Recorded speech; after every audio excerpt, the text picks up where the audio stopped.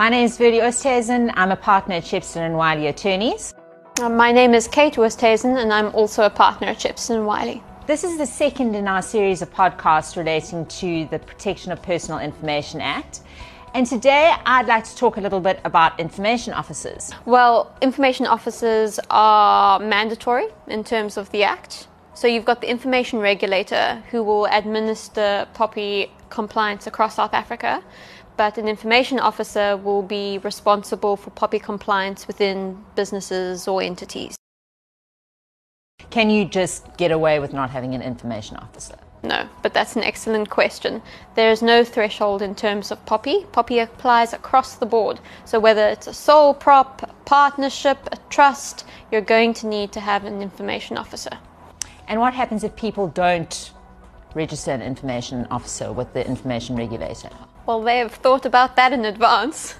And there is an automatic information officer designated by the Act. What you're saying is that the head of any kind of an organization will be the automatic information officer? Yes, that's exactly right. And what happens if the head of an organization doesn't want to be the information officer? Well, then an information officer can be appointed or authorized by the head of the company. And for example, at Shepston & Wiley, our managing partner would ordinarily be the information officer in terms of POPI, but that responsibility is going to be delegated to Verlie. What am I going to have to do as information officer? All the things.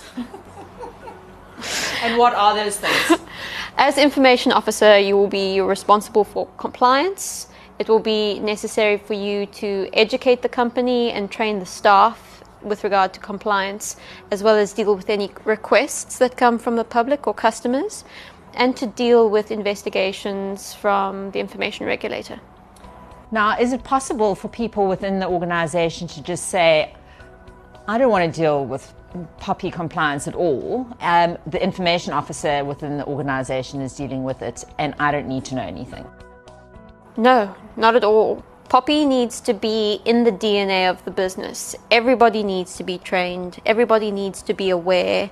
And especially in big corporations, you're going to have to speak to more than one person to have an understanding of the information you receive, why you receive it, and how it's going to be processed. And only then will you be in a position to assess whether there are any compliance gaps and what potential risks are or breaches to protection, and take steps to mitigate those risks. I know with any kind of a legal issue, people will say, well, I didn't actually know the law. What is the answer to that? When people say, well, I wasn't aware that there was a law like that, or I didn't know that I had to do that. What will the information regulator's attitude to that be? There is never defense of ignorance in terms of the law. It will be up to the information officer to keep abreast with various evolutions of POPI and to make sure that everyone is compliant. Now, if you are going to be appointed as an information officer in terms of this act, there is something on the information regulator's website. It's a guidance note relating to the appointment of information officers, and it is quite important to have a look at that. But as we've said in other podcasts, the information regulator has made it completely clear that their officers is not going to be training people. And so it's going to be up to information experts such as Shepston & Wiley to assist you with those kind of training programs. So we are having this podcast series in order to educate people, but this is only the first step in terms of compliance.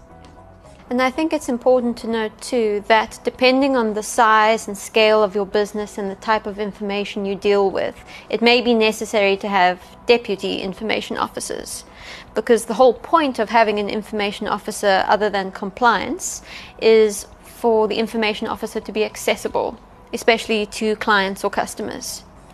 And I think that it's probably also important to note that an information officer shouldn't just be any random employee within a business. So it will usually be a managerial employee and somebody that has got some kind of a qualification or some kind of extra training in data protection compliance. The long and the short of it is you are going to have to get an information officer. The information officer is going to have to know what they're talking about. They're going to have to know where the gaps are, where the issues are within the organization, and they're going to have to be able to mitigate those risks and do that on an ongoing basis. The information regulator is never going to say that it's okay that they didn't know, and big fines could come your way if you don't comply properly. And that's where we come in. So we would be happy to help you train, happy to educate your staff, and to answer any questions you have relating to information officers. Please don't hesitate to contact us. Our contact details will follow, and we look forward to hearing from you.